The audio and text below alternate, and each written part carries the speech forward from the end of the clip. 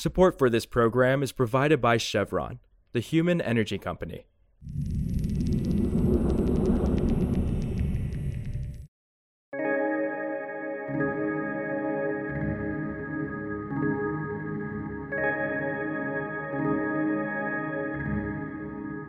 This is Politico Energy. I'm Kelsey Tamburino.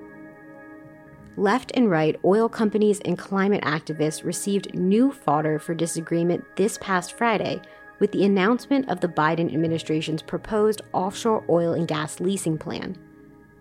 The Interior Department proposal could involve the sale of 0 leases or 11, a decision that puts details around future oil and gas production in limbo and has frustrated both environmentalists and fossil fuel supporters. With the Supreme Court making it harder for the EPA to curb pollution and high gas prices still hurting consumers, the administration is walking a line of compromise that may or may not work to its advantage. So today, we catch up with Ben Lefebvre to talk about this newest leasing announcement and what it means for oil production in Biden's political capital.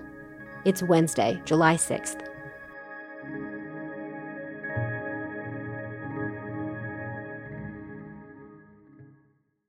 So, Ben, Biden announced a new offshore drilling plan on the eve of the July 4th weekend.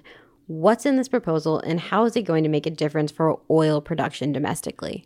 What they're doing is they're trying to set up a 5-year plan for offshore drilling.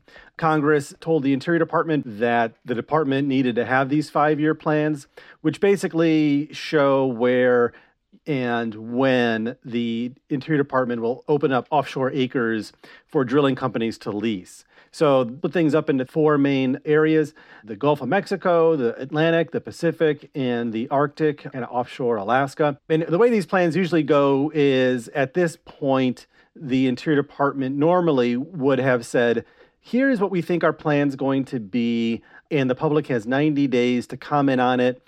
And then going off those comments, we'll maybe make some final little tweaks. But by this stage of the game, usually the plan is pretty well laid out. Like they'll say, on these dates, we will have this lease in this area.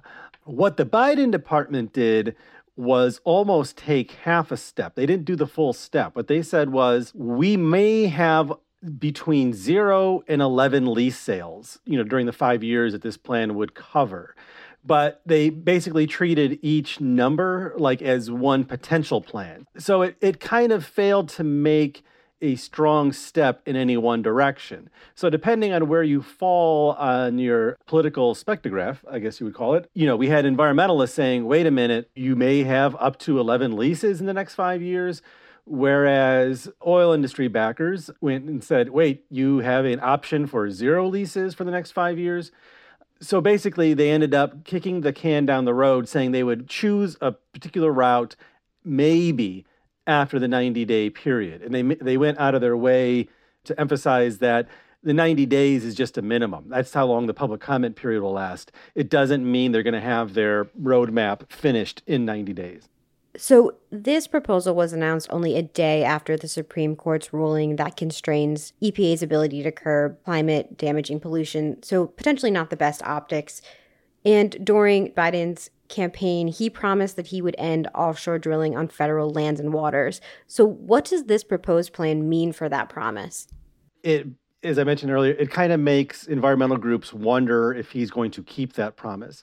They made this decision while oil prices were high. I think there was a political worry that they didn't want to be seen as doing anything that could fall into like talking points or midterm political commercials saying that the Biden administration is choking back U.S. oil supply and leading to higher prices.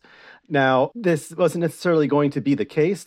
If they at least anything, next year, nothing's going to get built in that development for like 5 years. It just takes a long time to get projects going offshore.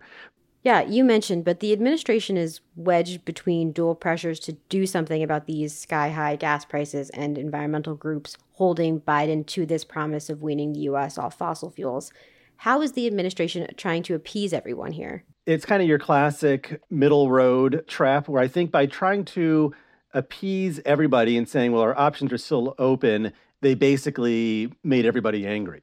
I mean, the press releases were all over the map. I mean, just basically, as I mentioned, environmental groups saying you're betraying your promise, industry groups saying you're running the risk of choking off oil development. I mean, the truth is the Biden administration probably did not want to get caught making a firm commitment one way or the other until after the elections. They know that they're running the risk of, if you're a moderate who's kind of leaning towards sympathizing with the environmental groups, you don't want to have the administration come out and approve these plans for leasing.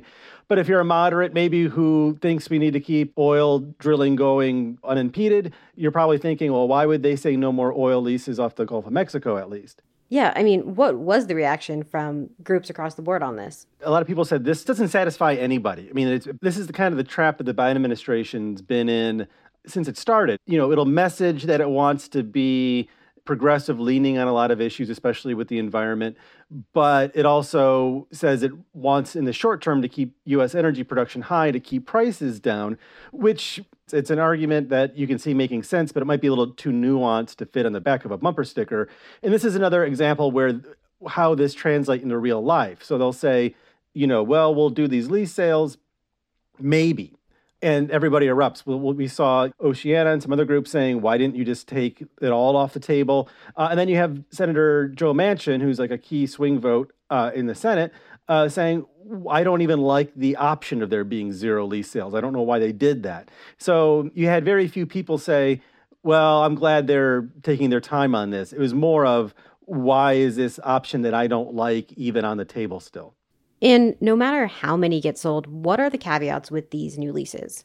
The set of plans comes after the Biden administration or the Interior Department did its big lease program review last year in November. So anything they will do will probably come with new caveats about how big a project could be or where maybe a project could be or what the leasing rates will be or any kind of fees they may add for inspections of rigs and other things. So whatever does get approved eventually, if there are leases to be approved, still will look pretty different from what they may have looked in the previous 5-year plan.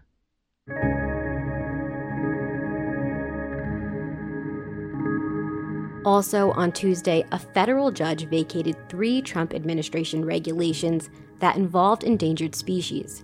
These rules were already subject to pending lawsuits when the Biden administration announced plans to revise or repeal them. The White House asked Judge John Tiger of the U.S. District Court for the Northern District of California to remand the rules back to the Fish and Wildlife Service and National Marine Fisheries Service so the agencies could reconsider them. But the judge decided to vacate the regulations, which immediately eliminated those rules and automatically set former agency rules into effect. For more news on energy and the environment, subscribe to our newsletter at politico.com/morningenergy.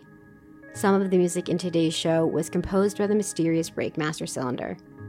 I'm Kelsey Tamburino, and we'll see you back tomorrow.